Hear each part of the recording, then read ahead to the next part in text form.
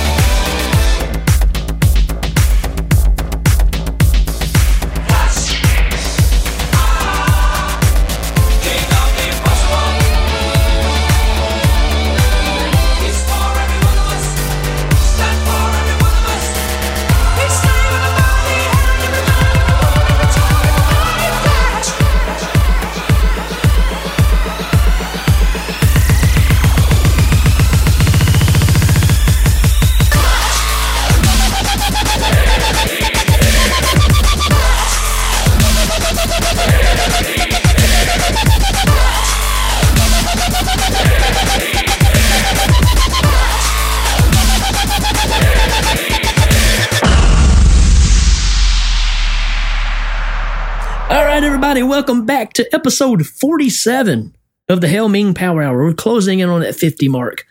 And it's going to be another fun show. I can't wait to talk about this one because, again, if you folks have been listening at all, you know I'm a big Phantasm fan. So we get to cover Phantasm 2, and I can't think of anybody better to talk about it than my own tall man himself, Mr. Danny Bennett. Yeah, you know, I'm more vertically challenged than that, but the tall man is a spectral force that is unstoppable and is alien and is frightening, and all those things are just like me.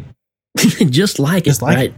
But yeah, the great thing about this one is the fact of it is 80s. I mean, you can feel the 80s in it. You can smell the 80s in it. And but this is the first and only real big budgeted version of a Phantasm movie that we ever got. So even with some of its flaws and stuff, there's some fantastic stuff in this, and it does have that great 80s feel to it. All right. So again, for the new segment that we're supposed to do, we're supposed to be doing here for What Did You Watch? So here's our intro for What Did You Watch? What did you watch? Did you watch stuff? What did you watch? Did you watch stuff? And if I heard correctly, that Ralph Mouth Records have decided that, you know, if people are interested, that they would actually release that on a CD, nice, or MP3 or whatever. So, you know, who knows? We may get some moolah from that coming in if we don't get sued first. Well, and I did hear that Ralph Mouth Records also just recently signed Tan Danzig, so there's no telling what's going to come out of that one. Tan Danzig. And Tommy Lee Wallace on drums. That guy's never coming on the show. Yeah. All right, man. So what did you watch this week? You know, I've been pretty laid back. Not a whole lot going on. I didn't watch anything. Figures. Oh, I actually did watch something. Oh, man. yeah. Oh, yeah. I watched this one movie. It's about this guy, and he's got a car, and he wears a cowboy hat, and he jumps a bridge. Oh. Yeah, I think it's Smokey and the Bandit, I think is what it is. So it's a classic. You ought to check it out. I might I've never heard of that. Smokey and the Bandit. Is there a raccoon in it, or? Well, you got James Caan, so it might as well be. Okay. So.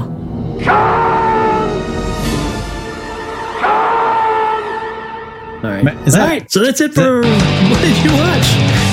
What did you watch? Did you watch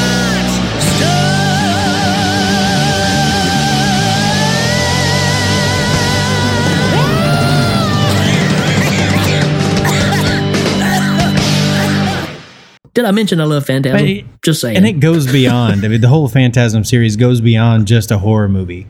It's not a slasher film. It's not really a monster movie. I mean, it is a war of the worlds.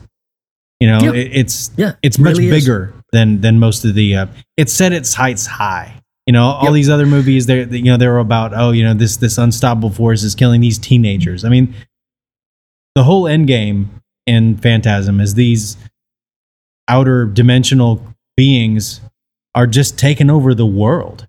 And I said this on another show recently, and there may be people that will argue with me, but I think that Phantasm is probably the most consistent series of horror movies, or whatever genre you want to put them in.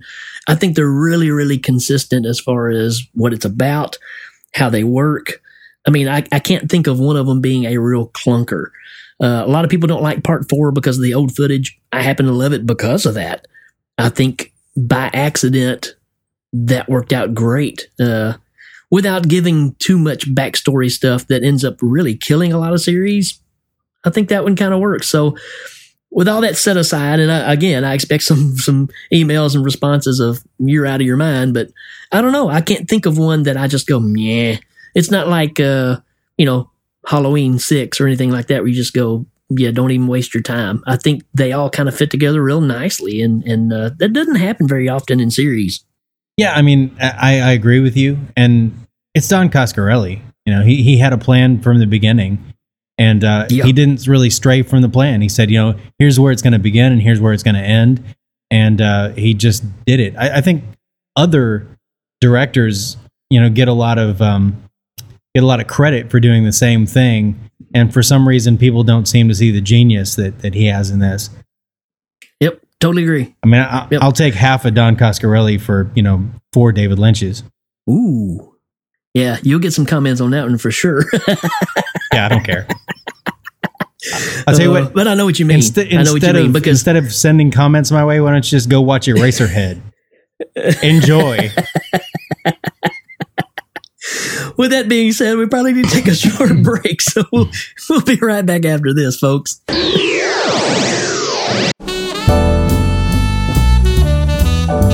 Hail Ming Power Hour is brought to you by Rick Morgan's Bakery. When you want Rick's Rolls...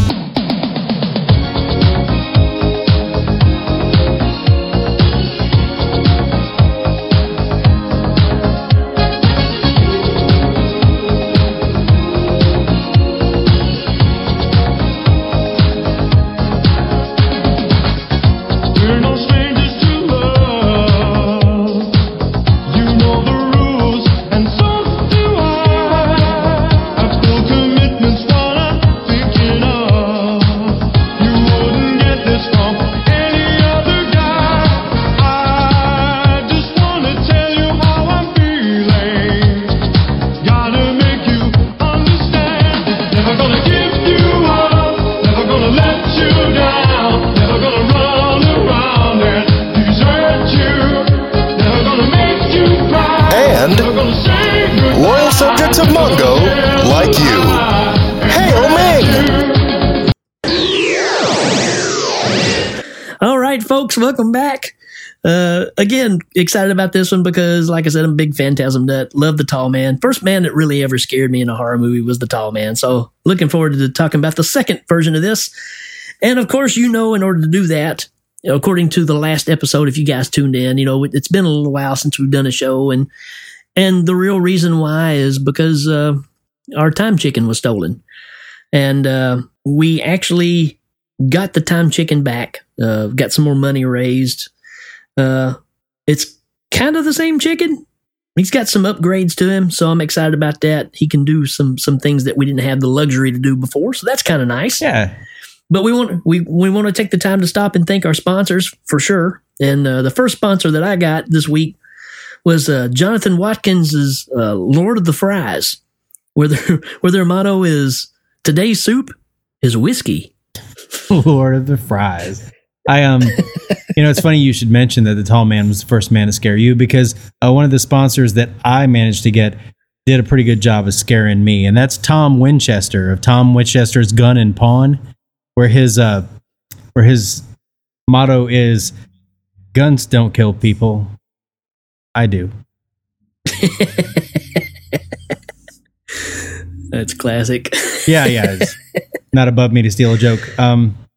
And then sure. I also managed to get a hardware store has its own work gloves here. They are the hand job work gloves. The motto that's emblazoned in every pair of gloves is better than nothing. Oh. I also got a couple more restaurants here that I picked up. You can tell I was hungry when I was looking for sponsors. But the next one is Dwayne Watson's Little Pig Barbecue, where their slogan is, "Are you sure you want to eat here?" Oh. And then last but not least is Gary Hill's Pump and Munch. Where their slogan is, "Eat here and get gas." Okay, that wasn't as bad as I thought it might be. And don't forget, folks, that when we can't travel in the time machine, that we have to use Air India. That's right, Air India, where their slogan is, "We treat you like cattle." Oh, there's a cultural element there. Yes, sir. Yes, sir. Awesome. So you know what that means? Being we got the sponsors out of the way, and we got to go back to 1988 and check out Phantasm 2. So everybody strap yourselves down, because we're going to jump into the time machine. Okay, I'm excited. I haven't been in this baby for a while now. Well, here we go.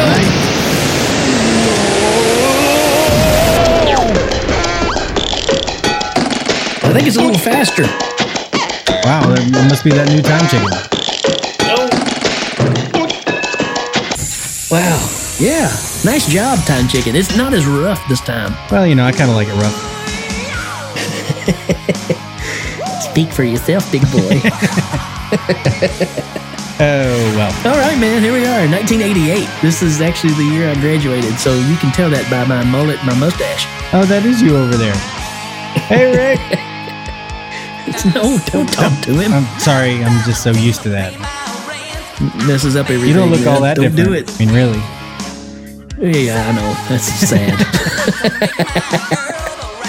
All right, man. So in order to move forward with this progress, we have to have a synopsis. And he also did the synopsis for the first Phantasm movie. Here is everybody's favorite rodent, Mickey Mouse. Phantasm 2, 1988. Rated R.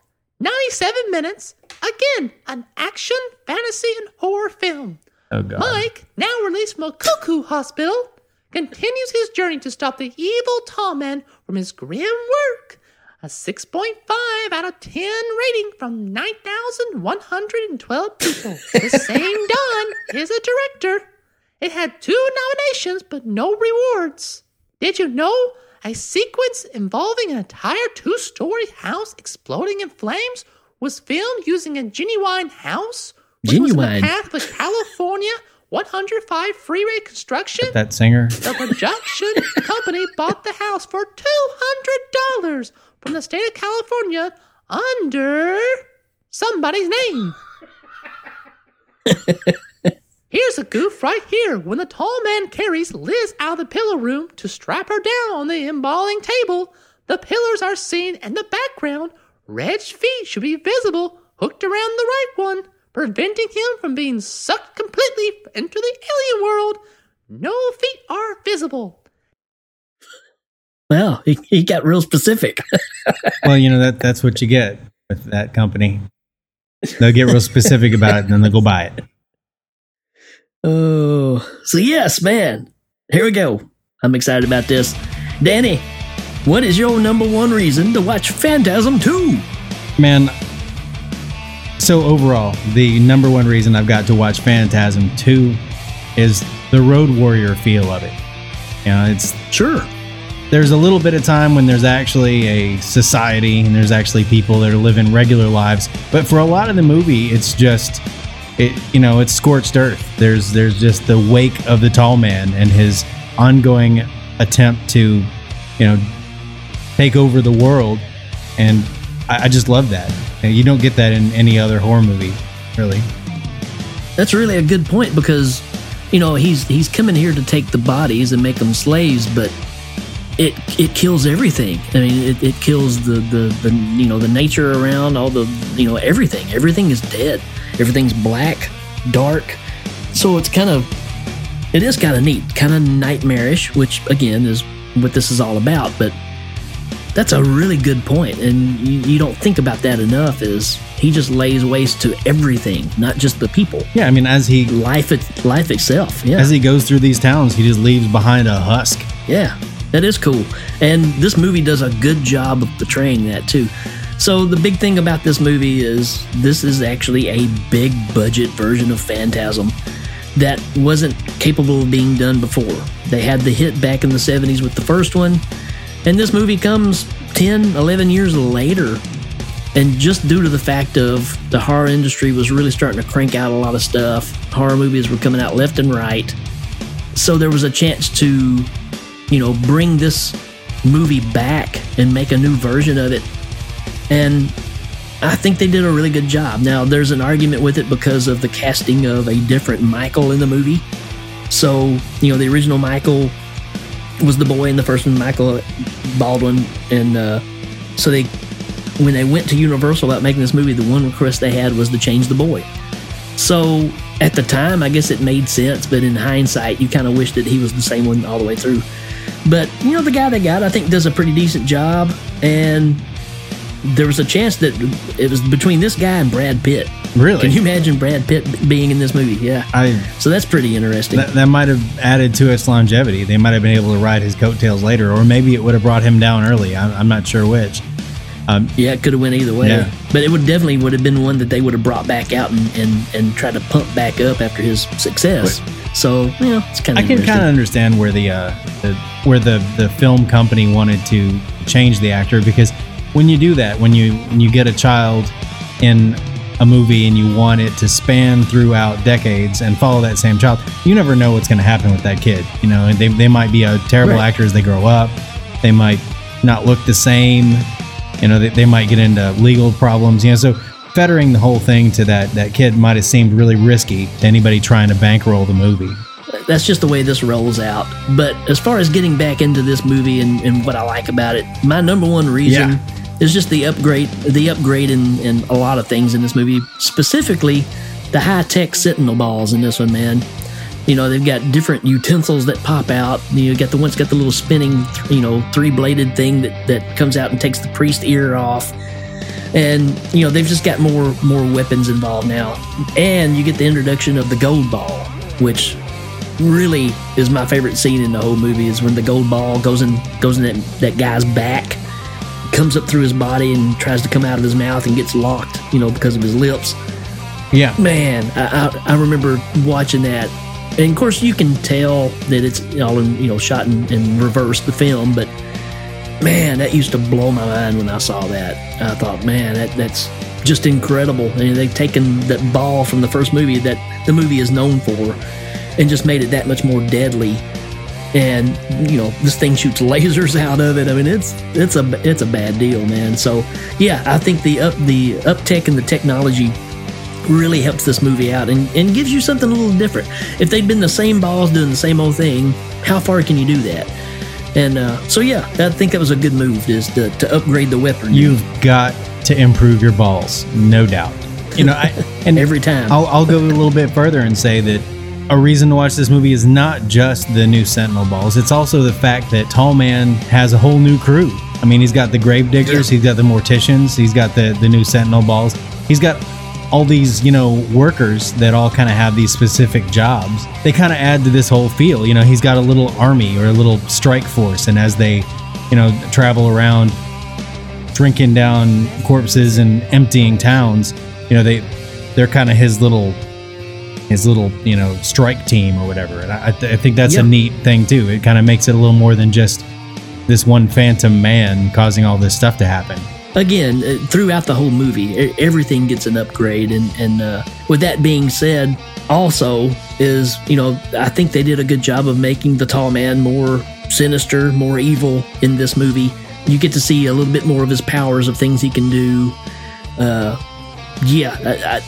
think they were definitely on the right track. And it's a shame that didn't get to carry on with this kind of budget for the rest of the movies. But that's a different story. So just the upgrade of this movie, I think, helps it tremendously. And it really keeps it from being a throwback 70s movie into, the 80s genre where everything's kind of over the top, better effects and everything. So, Yep, that's my first one, man. The effects, I think the upgrades are great. My next thing, and I know I added on to yours, but that's kind of what a conversation does. I'm just going to say very specifically in this movie, the house explosion budget. Because in the first 12 minutes, 2 houses explode. Yep, that's right. So, you've got, this is serious business here. They're blowing up houses with people in them. Yeah, and they do a good job of selling it too. Because, of course, the first one is, because it's the continuation from the first movie, which is another thing I like about it. The fact of it picks right up where the first one left off, which is the same reason I always liked Halloween 2. I like the fact that they just said, let's just keep it going from the end of where we stopped, instead of making some bogus thing of 11 years ago, this happened and all this stuff. And I love the fact that it starts right at the end of the first one, and it also kind of doesn't, because it's kind of it's a new character getting the story of the end of the first and introducing her at the same time. So I love the fact that it starts you right off where the other one ends, like minute to minute. But also, it needed to move forward, but it didn't bother to jump you forward right away. It gave there was a neat mechanism that they used to both introduce a new character, introduce a new power of that character, and that she can dream along with Michael, and also to make that a way to just start this movie off where the other one left off, because he had the footage from the old movie. Yeah, well, I think this is all new footage. They did a good job of matching it up, because there's scenes that are not from the first movie that look like the first movie. So where Reggie's downstairs playing the guitar and he hears the noise and he gets up and runs upstairs, all that's new. Dragging Michael through, and all that stuff is new footage. Well, 88 new footage. So they did a really good job of matching some things up that really could have hurt it, but I don't know. Again, I just think it was really, really smart of how they put that stuff together. Well, I'm surprised, because I know that they had footage filmed for the fourth movie that they filmed at the time of making the first movie. So I figured a lot of this was also stuff they had. No, they actually shot this stuff and just combined it together. So I don't even know if they went back to the same fireplace and stuff, but it looks like the same scene. So they did a nice job of matching that up. And again, you can probably do that when you have that kind of budget. My next reason is a reason that you have to stop and watch, but the battle with the priest, when the tall man confronts the priest and he makes his rosary wrap around his neck and it picks him up and holds him up in the air. Yeah. It's just awesome. It's just awesome.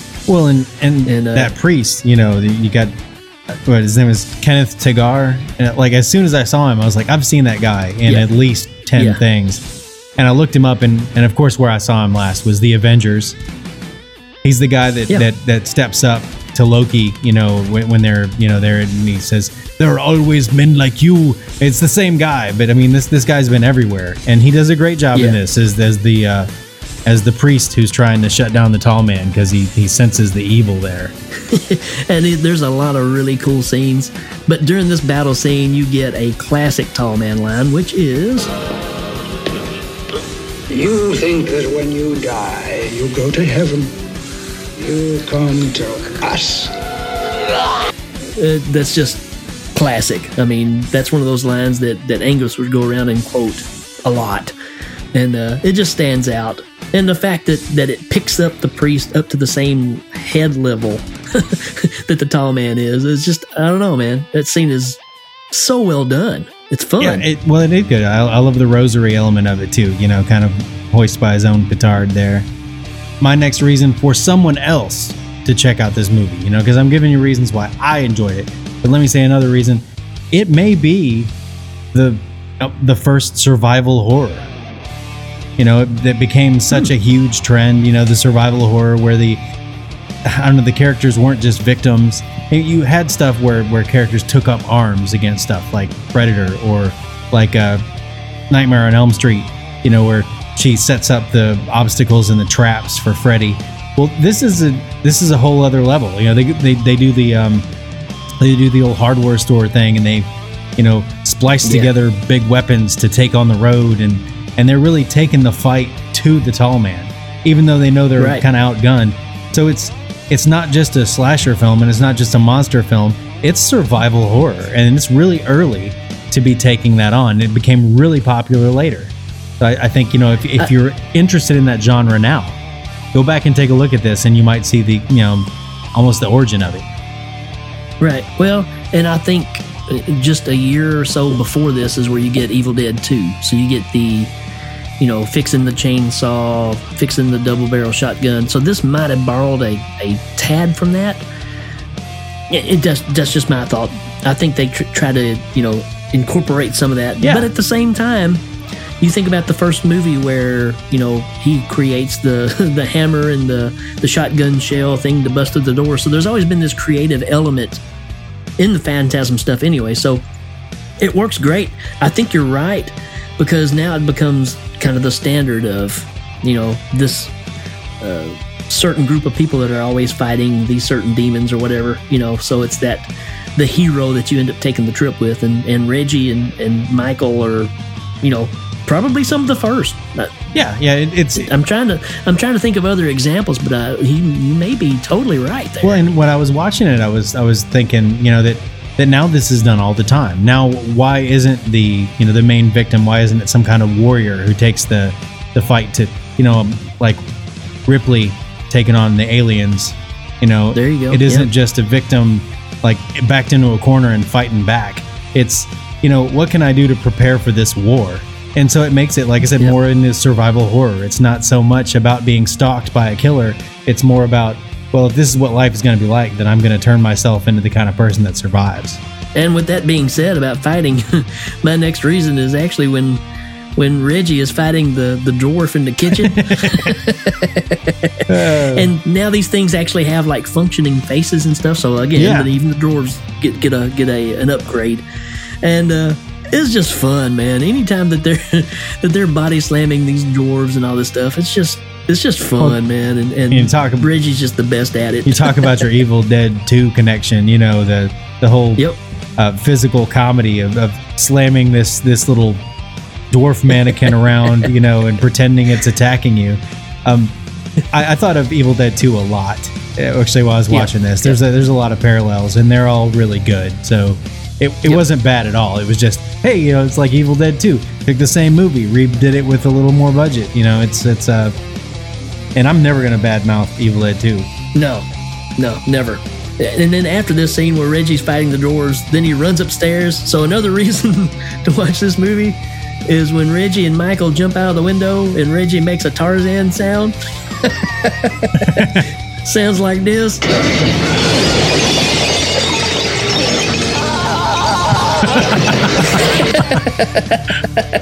Oh. And that's a Tarzan yell. I don't know how else you describe it. No, I think you hit the nail on the head, and I missed it somehow. My next reason, and I've been doing this. I did it with Buckaroo Banzai. I'm going to do it again.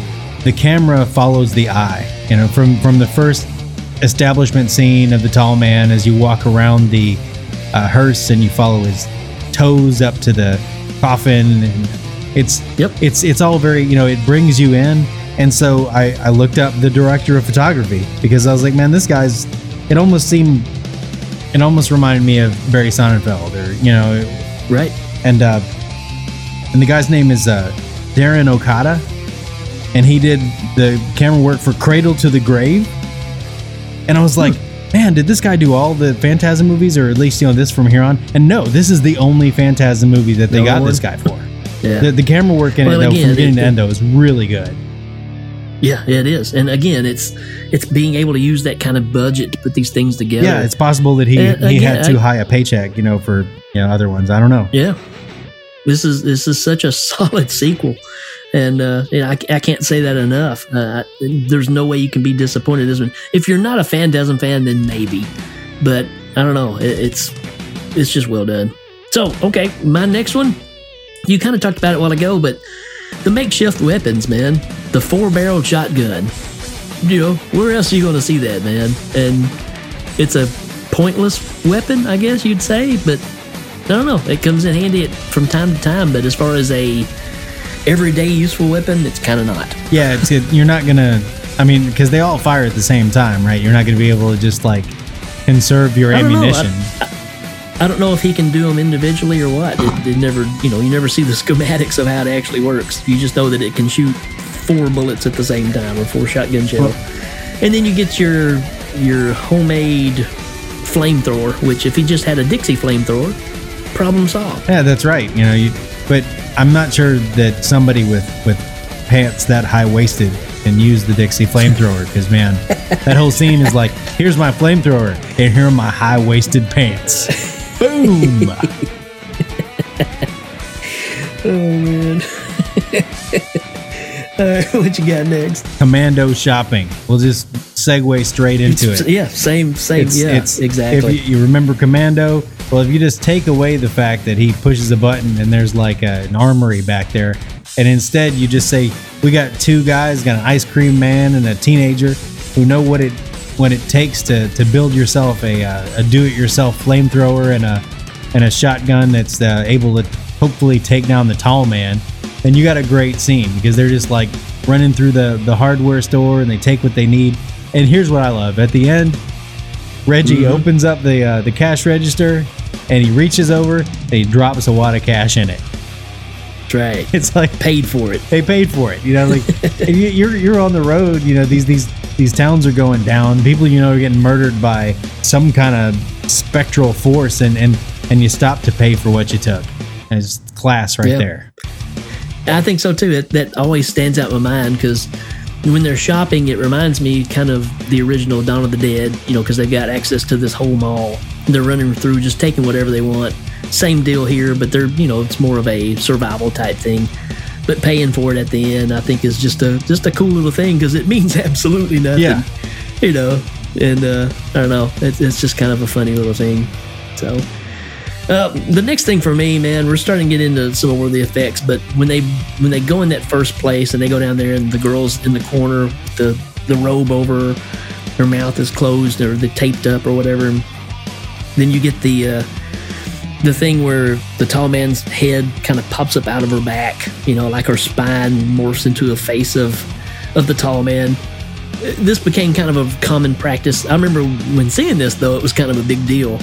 And it's just like him leaving a calling card for them to keep chasing or whatever, but very reminiscent of the things that happened in the Demons movie, and also kind of a little Freddy Krueger-ish kind of thing. But, that's one of those things you don't forget about this movie. When you see that, you go, wow, yeah, okay. Yeah, I agree. You just went there. And I took note of that as well, that, the hunchback apparition, I think he refers to it, like, and the head comes out of the back of the girl that he's seen in his dreams, and it's just another way it's a way to say, hey, I know you're coming after me, and I don't care. Let me needle that home a little further, that I could care less if you find me, because you're not going to beat me anyway. Again, why I love the tall man, because he's so far ahead of what you're doing that's exactly his attitude. Yeah, I don't care. You can't stop me. No matter even when you think you do, you can't stop me. And that just makes him terrifying to me, because not only does he have these capabilities, but he's smart about it. Well, yeah, and just the nail on the head there. I don't care. It's like, bring it on. What are you gonna do? Right. My next reason is from that same sequence, the huge empty graveyard. Oh yeah. They show up at this town, and on the far end of town, there's just there's all these exhumed graves from the graveyard, because that's what the tall man does. He goes in and he establishes, I guess, the only mortuary in town, and then just steals all the bodies. And then once all the bodies are gone, or all the people have moved on, then he moves on too. And the big, huge, empty graveyard is just such a, I don't know, it's almost like a Tim Burton kind of thing. It's surreal looking. Yeah, just, the images. This movie is full of those images that just stay with you. Like when they're walking up to the place and it's just the empty graves, and they're just walking in these little thin areas where there is not a grave, where it's been dug down. And I don't know, that stuff just really stands out, man. It looks great. Yeah, and like I said, it almost looks like a matte painting or whatever, but it doesn't matter, because it could be a matte painting and it wouldn't hurt the feel they're going for, because it's just it's a creepy. It's almost scarier than if it was just a regular graveyard, because that all those bodies are gone, and what happened to them. my next one, man, is when, again, we talked about our love for the priest in this one, but when the priest is stabbing the grandpa in the funeral home. Oh, yeah. It's so great because you feel this horrific thing going on, and you're like, he's pulling out a knife, you're like, what the heck is he doing? And then when he just, and then the grandma sees him and passes out, and it's like, I just love that scene, man. Well, and then you double down on how terrible the tall man is right after that. When he animates the grandpa later, and the grandpa goes and terrifies the grandma again. Oh yeah, man, the grandpa ghoul, the grandpa ghoul. I can't even hardly say it. The grandpa ghoul in this one is awesome. I mean, it's scary, man. And he's got like the stitches where his mouth has been sewn shut. I mean, Yeah. again, when you send him directly to his widow, that's just cold. Yeah, she's in the bed, rolls over, and he's laying there. And then you get the scene where, because earlier the girl runs into the tall man at the ceremony for her grandfather, and he does the jump scare that's in the first movie where he grabs her on the shoulder, and she turns around and she's got a lapel pin, and she stabs him with it, and it goes through his finger. But when she goes back to her grandmother's house, where this has just happened, is the next day, and that pin is stuck into a tabletop with a little bit of the tall man blood around it. It's like, yep, I've been here. She's gone. You know where she's at. And he even does the telekinesis thing of, if you're wanting her, you come here tonight or whatever. Right. And, he's way more sinister in this one than before. And it's that thing where you have to keep building them and giving them more dialogue because, the first movie he just said, boy, you play a good game, boy. And that's about it. But here he's like actually saying, I've got him.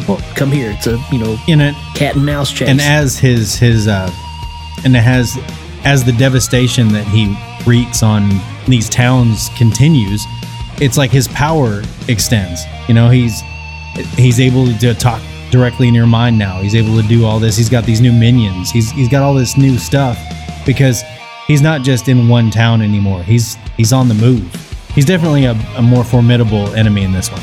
What you got? I'm gonna say that I've got Father Myers here, and I've got the mausoleum scene that's identical to the mausoleum scene in the first one, where they're going through the large marble mausoleum and the little creepy sounds happen down at the end of the hallway. That is, I don't know, that's good stuff, especially if you're a fan of the first one. It just because it just brings you right back to it, and it's so perfect because it just points out that it's happening again. How about the fact of when in the first movie, it's Jody. It's in the hallway, and one of the little minions come up and attacks him. But in this one, it's the girl's grandma. Yeah, and she comes and then she whacks her in the head with that vase. she just goes flying across the floor. Sorry, grandma. Sorry, grandma. That's just fun, man. I love the way that they did that because they really delivered on the stuff that made the first one so great. And added a little bit to it to just make it a little bit different and a little more hokey in ways. So they made some things scarier, more sinister, and some things they lightened up a little bit. So it's just a good balance, man. I love the fact, my next reason is the fact that they get in that abandoned house and they booby trap the house. And that one contraption that they made, it's like half a beer can and a hand grenade. It's like, I don't know that, putting that in the house that you're going to be staying in, probably not a good idea. Maybe not. Maybe it's just genius. But it just cracks me up because it's such a homemade thing. But the fact that it's a hand grenade, Yeah. I've got two reasons here that I'm going to just talk about together. And one of them is alchemy. Kemi, the drifter that they pick up on the road.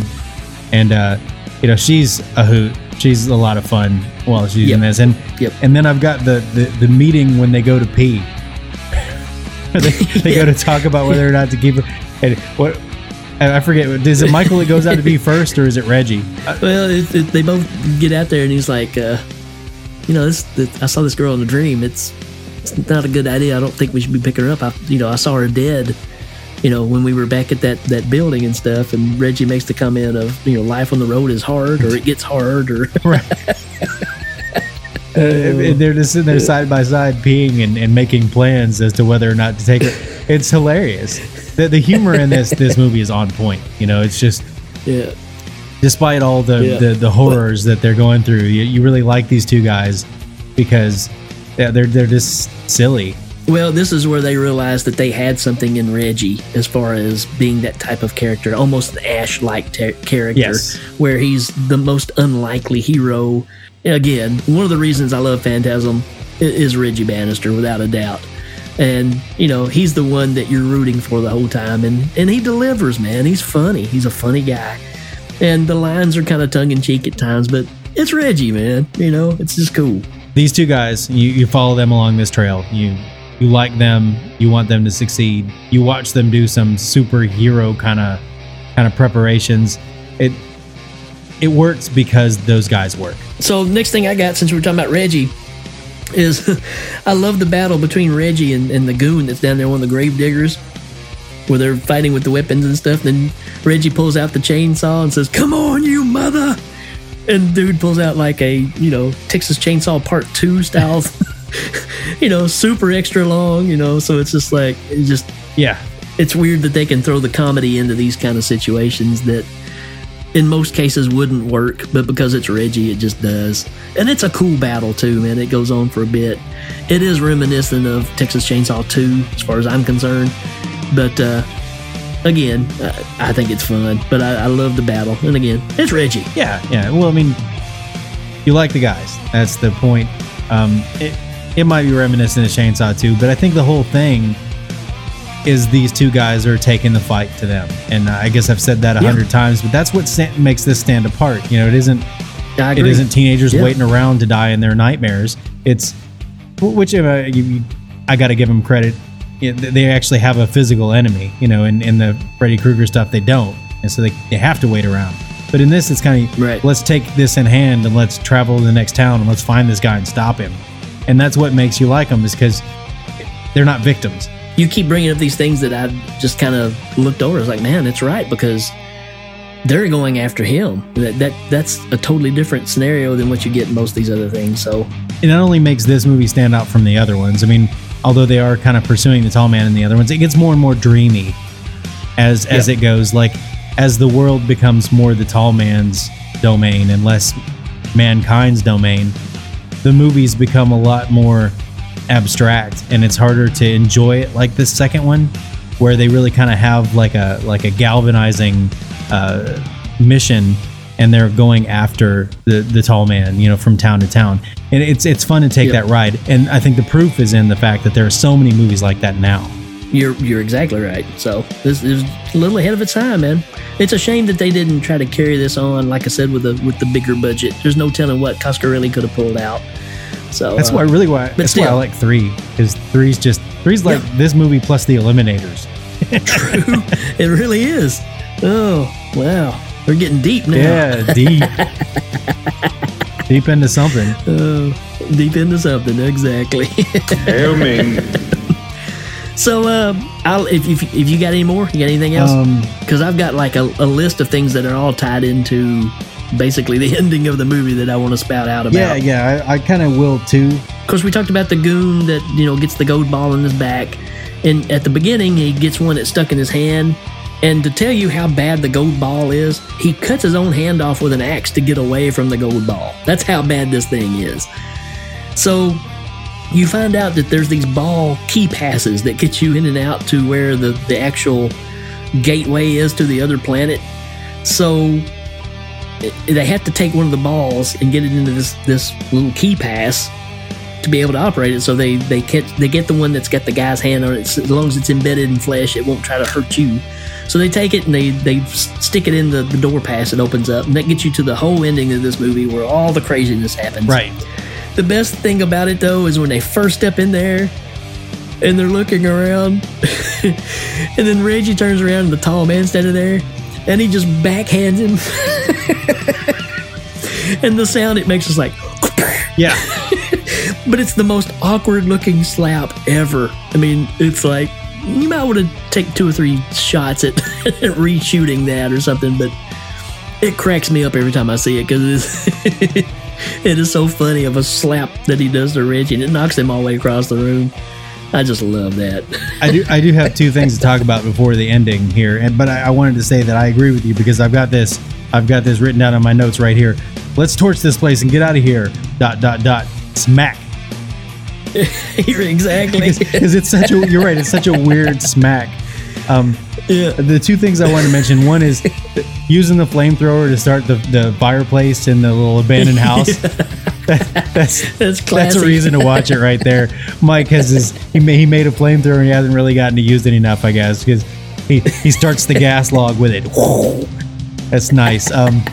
And the other thing is well, I think I have a sound clip of the telepathic communication between Liz, our new character, and Michael, and maybe something that it reminded me of. Yeah, that's right, folks. In this movie, you get some telepathy. Don't know why. I think it was just a big thing in the 80s because you even had some in part 7 of Friday the 13th. So, but yeah, here we go. I love you. Your lips aren't moving. We're dreaming. Wow. This is great. I'm with you, Dale. Just concentrate hard and think to me. It's telepathy. Over. Can this be real? I saw you executed. I was saved. I'm still alive. Over. Oh my God. Where are you? In a rocket, racing to Arborea to get help. Are you okay? Over. I'm locked in Minnie's bedroom. Yeah. So I always claimed that movies rip off so much from Phantasm, but now I'm convinced that Phantasm ripped off Flash Gordon. Well. You heard it here first, folks. That's maybe that was something that the film studio insisted, like the new Michael. They were like, there's got to be a scene with telepathy, like in that Flash Gordon movie. So getting back towards the end of it, toward when Reggie gets the Grand Slam ending. Yeah, when Reggie gets slapped and then Michael takes the ball that's in the key slot and he pulls it out and says, "Suck on this," which I don't know why, but that's what he says. And he releases the ball and it hits the tall man in the head and it like starts drilling a hole in his head and he's spitting out the blood just like in the first movie, and you're thinking, okay, that's gonna be the end of him. And then he takes it and just crushes his hand like it's nothing. I was like, oh yeah. I mean, you can't think that one of those balls is going to be able to take down the tall man. There's definitely a hierarchy there. You got like the gas mask grave diggers, then you got maybe the morticians, then you got the ball, then you got like the dwarf minions, and then you got the ball sentinels, and then you got the tall man. If you throw a ball sentinel at the tall man, it's not gonna measure up, man. No way. And again, it's him letting these things happen to let you think, oh, we got him now. Nope, don't think so. And then when he pulls that thing out and then he grabs Michael and then that pincher comes out of his hand. That's kind of where I go, I could have done something different there because, obviously it's all prosthetic, special effects and not necessarily the best. But it's okay. I think what makes it work, though, is the fact of we're in dream state no matter what. So anything is possible in these movies. But this one really took it to another level. I mean, the first movie got his finger cut off and it turned into a big fly. Sure, I guess a pincher can come out of his forehead. Yeah, why not? I mean, it's better than them shooting him and him spitting bullets out. Because that's like whatever. I don't know. Is it? I don't know. It's better than that. Hey, if Weird Al can do it, I guess the tall man can too. Well, so there you Weird go. Al just caught a bullet in his teeth. That's different. That's like some that's some Last Dragon stuff. Not like Pinhead getting shot full of bullets and then spitting the bullets out. Yeah, that's right.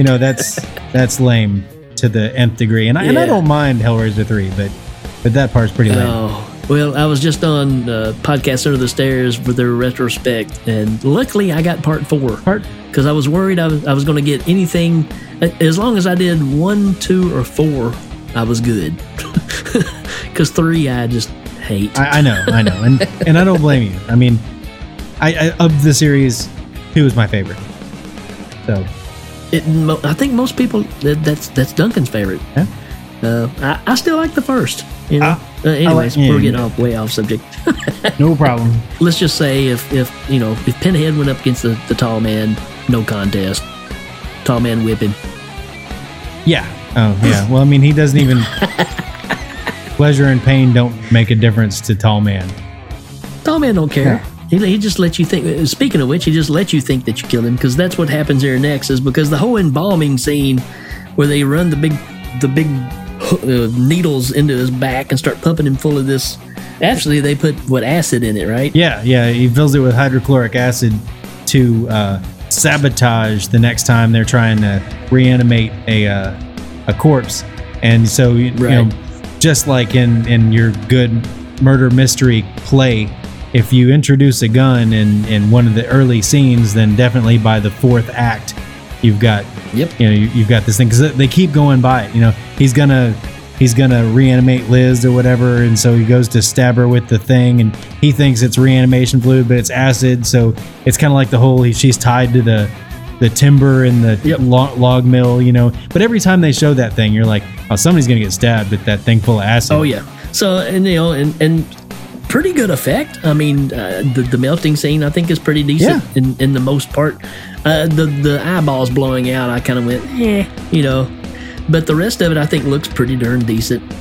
And then you get the whole ending where they're running out and they get in the car and they're trying to escape, and they're in the back of the hearse, and I think, you know, they're riding away, and then you get the whole alchemy playing with her hair, talking to Reggie, and then she just pulls that clump off the side of her head, and you're thinking, oh no. Oh no. I mean, as if she wasn't bad enough already when they were making love. She was, I think she might have been more than he could handle then, before she... Is that what they were doing? I think his pants were still on. Like, I'm kind of like Andy Blockley on that other scene. Like, what was going on there exactly? Right. Yeah, we broke some laws of physics. Do I really want to know? And the answer is no. No. Not really. No. But yeah, so she pulls the clump of hair off, so then you know right then she's not who she looks like she is. She's actually the tall man, which, you know, he's a shapeshifter. He can do that. Then you get the scene where Reggie's outside and he's like all bloodied up or whatever, and he's like, oh, at the back window. Yeah. And then you get Michael and Liz in the back of the car, and she's like, oh, it's all a dream. It's not real, you know. Or it's just a dream. And then the tall man's face pops up and he goes, no, it's not. And then just like in the first movie at the ending, some dwarf hands come through and grab them too and pull them through the glass. And that's the end. Yeah, that's the end. And it's kind of a Twilight Zone the movie kind of end, you know? You want to see something really scary? You know, it's... Yeah. I love movies that end on the road like that. Like Private Eyes, right? With the Wookalar in the back seat, but the Wookalar. Yeah, I mean, there's what about Big Trouble in Little China? Exactly. You know, it's it's a trope, but it's a fun trope. What about Leprechaun 6? Leprechaun 6, Leprechaun in the Hood in space, with I don't know Leprechaun 6. Yeah, I don't either. I just threw that in there. Hail me. Dude, that's what we should do. Instead of doing the Hellraiser thing, we should do the Leprechaun series. Oh man, who's gonna draw the first one and the second one and the third one? Because they're the ones that get the worst. Oh, and the fourth one. Yeah, there is no good one. And the fifth and the sixth. Like, oh, there you go, Duncan. There's your next one. If you don't do it, we will. A blind pig can find a worm, but apparently nobody can make a good Leprechaun movie. So yeah, man. Again, I love this movie. It's definitely worth the time. And so that's going to give us right into rating time. We're going into rating time because we babbled on about this one long enough. Again, I absolutely love this movie. I'm going to give it 88 gold balls. 88 gold balls, too. Man, I don't know how many balls I can give at this point. So I'm just going to have to say that I give this movie 4 sketchbooks made by Liz with some pretty photorealistic little doodlings about characters you haven't seen yet. Yeah. That was a pretty cool part. She should have just been an artist for a living or something. You know, those are some pretty outstanding drawings. If the doll man wasn't murdering her whole family, then she might have a chance to do that. But instead, she's got to be like the dream lover of Michael, who isn't even really Michael. All right, and as always, Brian Blessed, what do you think of Phantasm 2? Hail Cinema Psyops! All right. What? There you have it. Hawkmen. Did they? I think the Psyops boys have messed with our. Yeah, I shouldn't have messed with their stuff, I guess. Hawkmen are notoriously foul-mouthed. They probably just decided to. Let's see what else. Cinema Psyops, far superior to that gormless Hail Ming drivel. Oh boy, they're gonna pay for these. Impetuous Hail Ming power! Oh well, who wants to listen to your ramblings? Cinema Psyops is live! Did you say it was live? Live. That's live. That's live. Why even record your voice unless it's to say filthy things? Hail Ming is a waste of time! All right. Well, as soon as you think the battle is over, just like Reggie and Michael, we're going to have to go after them, I guess. Man, just when you think they're trying to play nice. I don't know if you heard or not, but they claimed that they had real high ratings on their last episode. Yeah. But they actually stole them from us. They stole the download numbers. Well, you do what you got to do to make that nut. Hail Ming. All right, so we're gonna have to draw that to an end with those guys pretty soon, man. We got to figure out how to wrap that up. They're gonna have to back off, because if not, I'm gonna have to destroy the world. They don't want that to happen. If they're not careful, then they'll end up like those poor morticians that work for the Tall Man. So I don't think any of those guys made it out, and they died in really horrible ways. Well, we could actually go back in time and keep them from ever even being born. So, they got to watch who they're messing with. I've never done that before. That seems kind of terrible. I'm just saying, it is terrible, but sometimes you have to do what you got to do. Why didn't they send the Terminator back to kill Sarah Connor as a baby? Good question. Because it's easy to kill a baby, I imagine. I mean, I've never done it, but well, Rip Torn did it all the time. Yeah, just throw him in that fiery pit. Give me your baby. All right, folks, we'll be right back. The Tall Man, Big and Tall, sail to end them all. It's funeral season, and what better way to spend eternity than in a new suit from Tall Man, Big and Tall. We've got every size you could possibly need. Can't afford a new suit? Ask about our layaway plan. That's right, you pay while you lay away. For just pennies a day for eternity, you can look your best with a rented suit from Tall Man, Big and Tall. So when you're getting ready for your big day, thank the Tall Man and remember our extended layaway plan. That's the Tall Man, Big and Tall, proud sponsors of the Hail Ming Power Hour. Hi there, folks. This is Jasper Chitty of the Chitty Tricky Bang Bang Gun Shop with a question for you. Are you tired of looking for shotgun shells when you need them the most? Well, of course you are. It's 3 in the morning. Your house is overrun with cannibal dwarves and monk robes trying to steal the unconscious underage boy you got in the bedroom. All perfectly harmless and easily explainable, I'm sure. And you have to blow up your own home in order to get rid of them. And why? Because you did not have enough ammo. Hey, we have all been there. But now there is no need to fall short, because you can double the ammo, double the power, and double the double barrels with the Reginald Quad Loader 12x12 gauge shotgun. That's right, this bad mammer jammer got not just 1, not 2, not 3, but 4 barrels of righteous justice. No more running out in emergency situations, because you got double the ammo in an almost easy loader. With the Reginald Quad Loader shotgun, you can hunt squirrels, deer, elk, zombies, cannibal dwarf, monk, skull bat monsters, even shoot a tall man right in the balls. You heard me, folks. Shoot the tall man's flying silver balls right out of the air. So don't delay. Get double the power, double the ammo, at double the price at Jasper Chitty's Chitty Tricky Bang Bang Gun Shop today. Are you feeling dwarfed by anxiety? In need of excellent mental care? Are you feeling small or standing tall, man? Come on in and we personally guarantee concerns will die away, leaving you feeling on the ball. You will sleep like the dead. You will be living the dream. Don't take these troubles to an early grave. Enjoy state-of-the-art treatments like ink blot tests, So, what does this look like? Like an ice cream man coming to save me. Interesting. So you blew up your house, huh? Tell me about that. The Morningside Psychiatric Hospital. Dreaming your way to clear mental health. And now, Did You Know? With the Tall Man on the Helming Power Hour. Okay. It's your turn. Hey, Tall Man. What's wrong? Autopsy doc got your tongue? Hey, don't just stand there like a stiff. Say something. He's just looking at me with that death stare. What's wrong? Rigor mortis set in? Now you won't say anything, but seconds ago, you were coughing. Oh, I could go on for days. Hey, Tall Man, can I get you a cold one? You think that when you die, you go to heaven.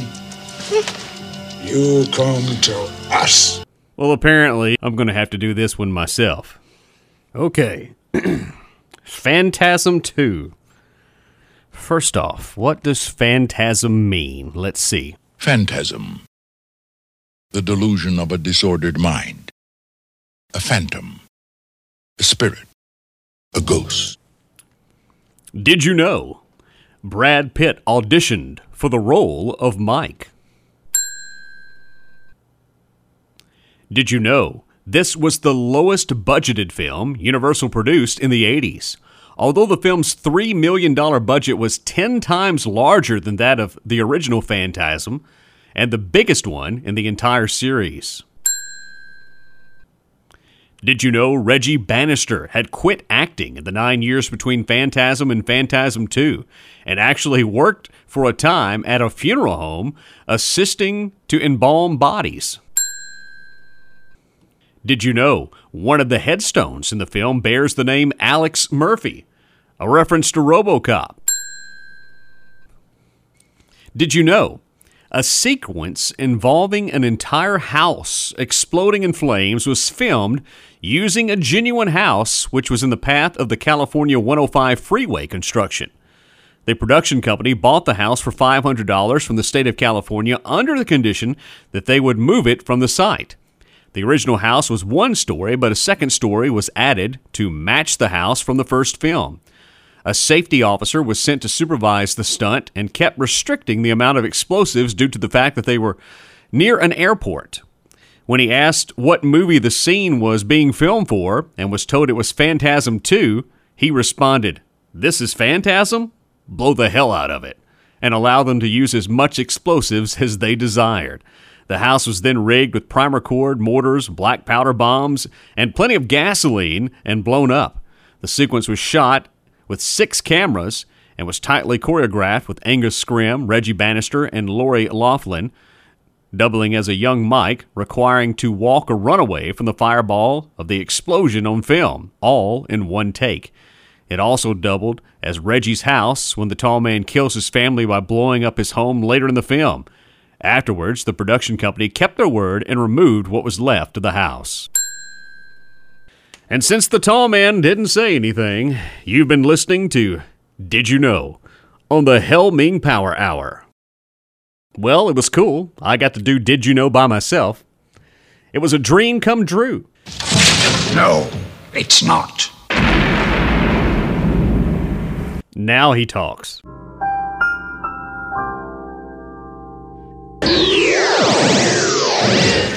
All right, folks, that's going to do it for this episode. Hope you enjoyed it.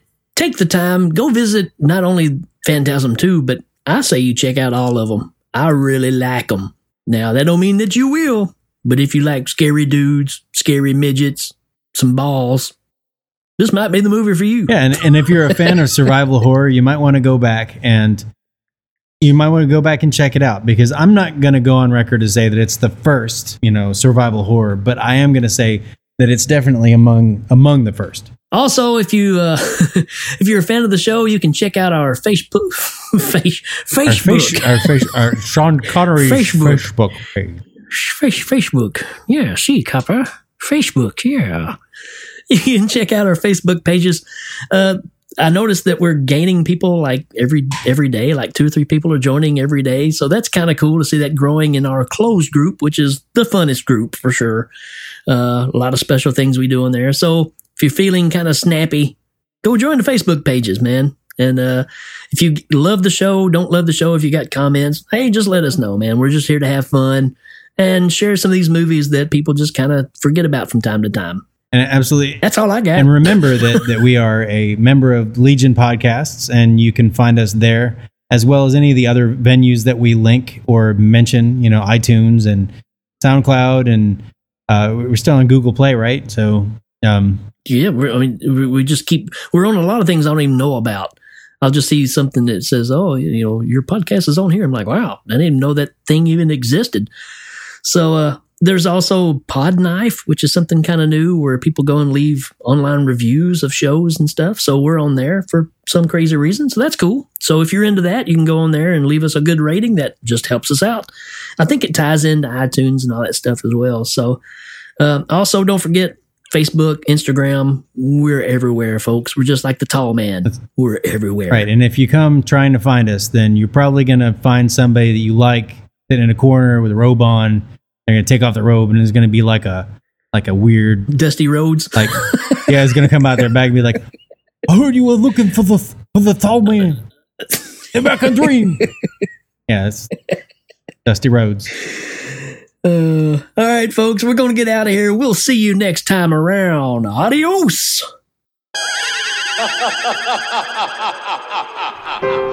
Hello, everybody. Isn't it about time you hit the road? Just jump in your muscle car and see where the journey takes you.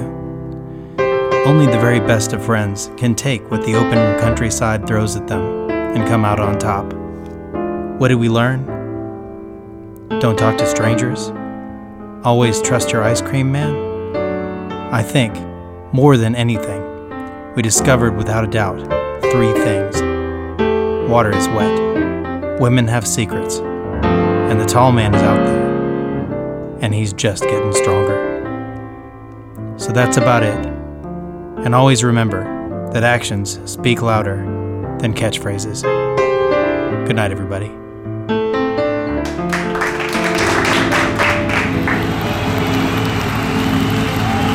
Open fire! Open fire!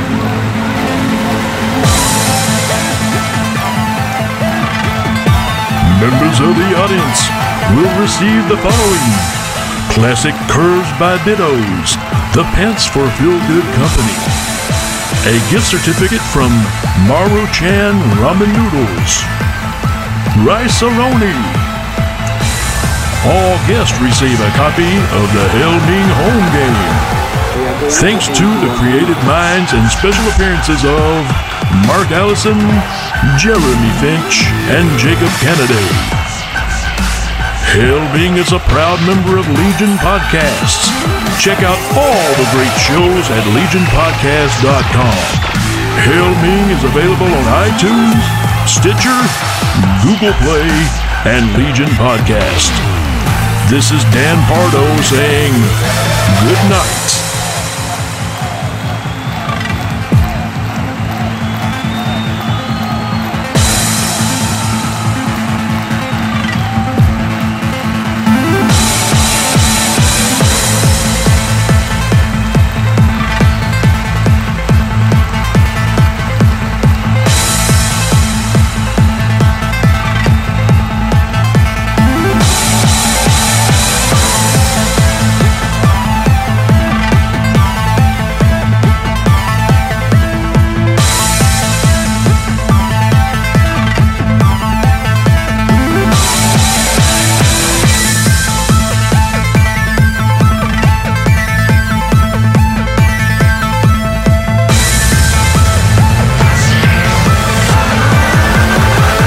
We are going to empty your memory.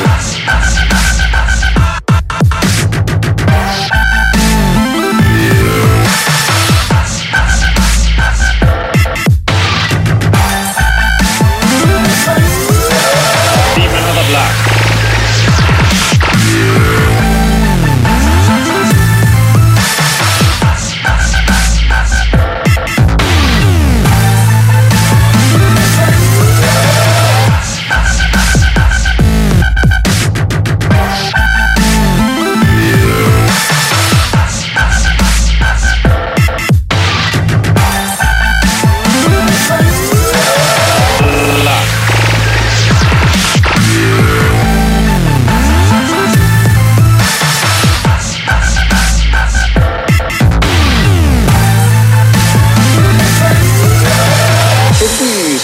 the torture.